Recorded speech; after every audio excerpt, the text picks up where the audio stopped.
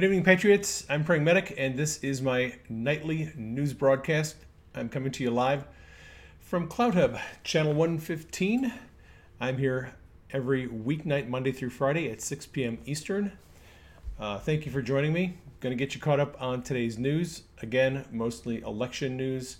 It'll be a short broadcast. President Trump is going to be going live around 6:30 Eastern tonight, and I don't want to step on him, so I'll keep it short.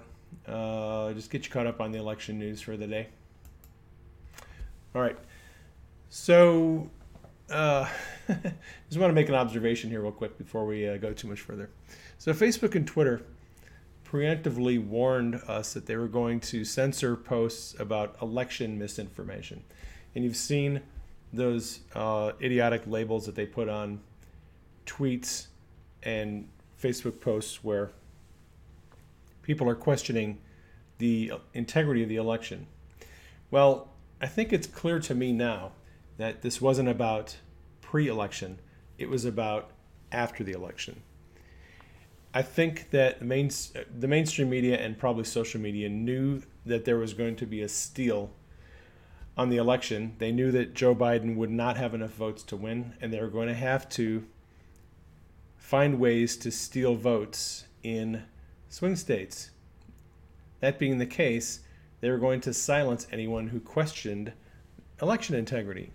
And if you go to the president's Twitter page today, half of his tweets look like this.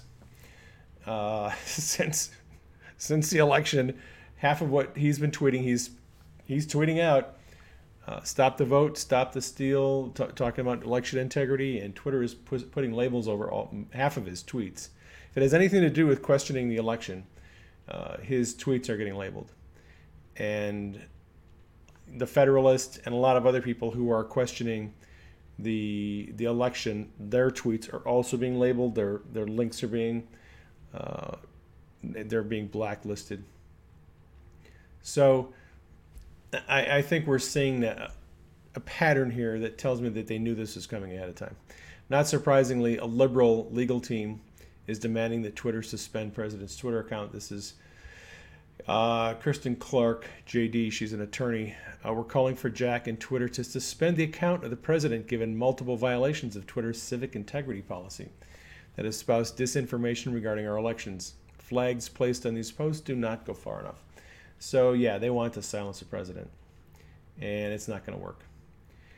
All right, the subject of the day on social media is the exposure of rampant voter fraud in swing states, particularly Pennsylvania, Michigan, and Wisconsin. I've been tracking this. There's a lot of videos coming out of people who are checking on deceased relatives, people that have been dead for decades, who are registered to vote and actually cast ballots in these elections this week.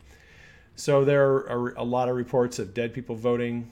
There are a number of reports, especially in Milwaukee. I talked about this yesterday. In certain wards where more than 100% of the registered voters turned out to vote, vote dumps of thousands or tens of thousands of ballots, all for Joe Biden. Late discovery of tens or hundreds of thousands of ballots, mail-in ballots. And there's evidence now coming out. Project Veritas and other people have been getting video of people backdating the ballots, the postage stamps on ballots. So I think there's ample evidence of voter fraud. And of course, the mainstream media is denying any of it. The mainstream media is still pushing this narrative that there is no evidence of voter fraud. And that narrative has to die. And I think what we're seeing right now on social media, all this evidence coming out of voter fraud, is a key step in destroying the narrative that there is no such thing as voter fraud. Now, I'm going to get you to the elections here. In Georgia, the Secretary of State initially said this morning there were less than 25,000 ballots left to be counted.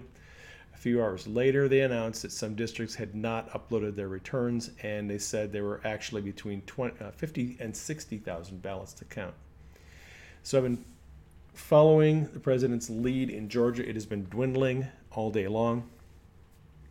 And his lead now in Georgia is at 9,500 votes. It was a couple of days ago it was around 30,000. I think yesterday it might have been around 30,000, but it's not on to 9,500 votes. And it seems likely that there's probably some hanky-panky going on in Georgia. So in Georgia, a recount can be requested if the final margin of victory is less than 0.5%. Joe Biden pulled to within that margin. Whoever loses is likely going to request a recount. There's also going to be an audit of the vote. So here's the thing. A lot of people are freaking out about this.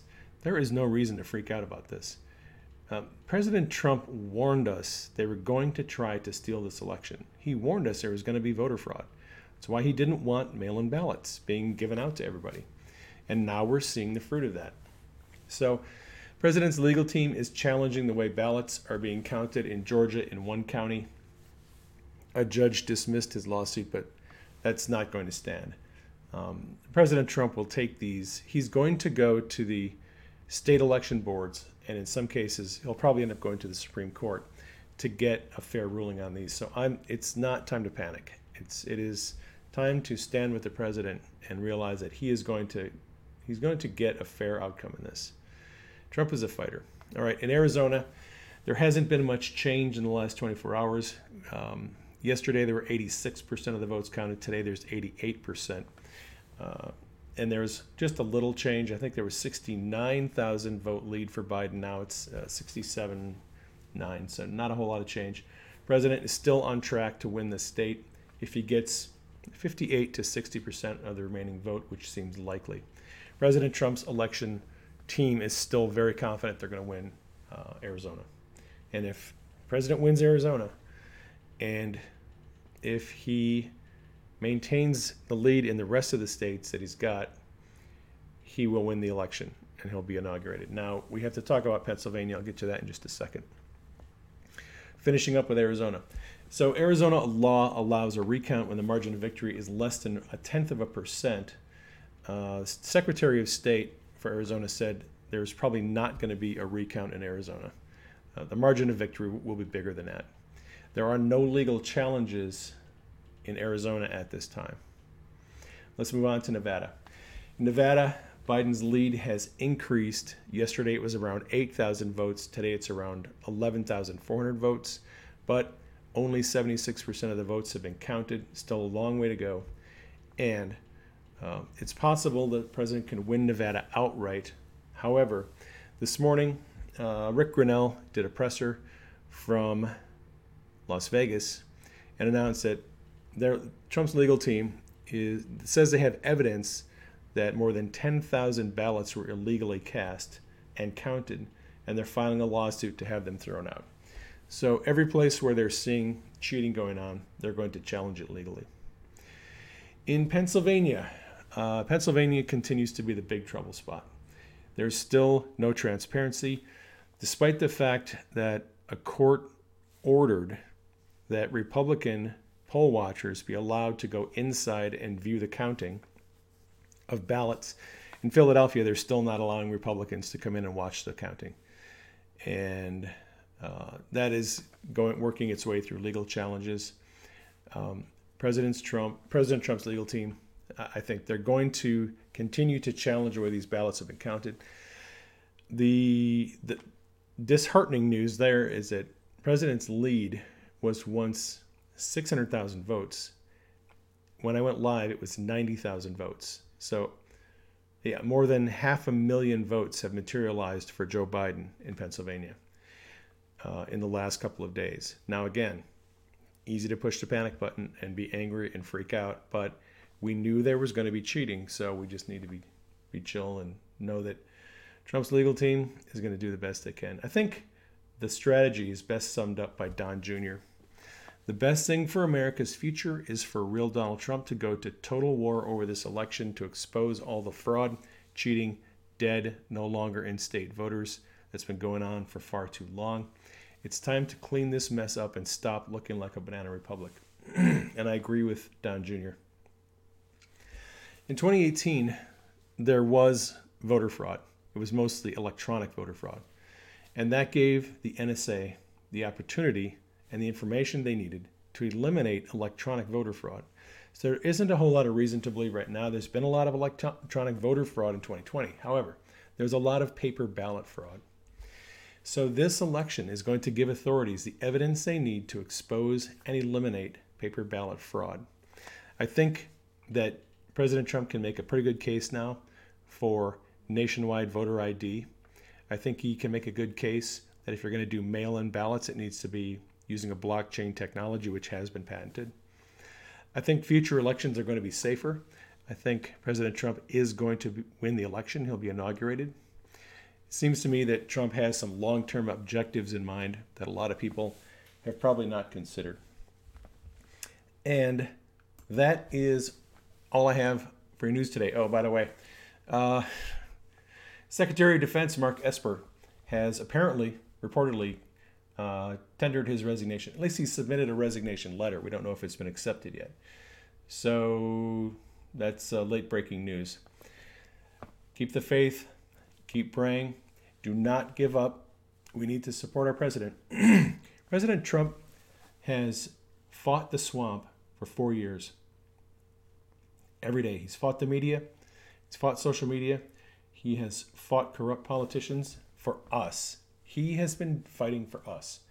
It is now time for us to fight for him. We cannot give up. We cannot back down.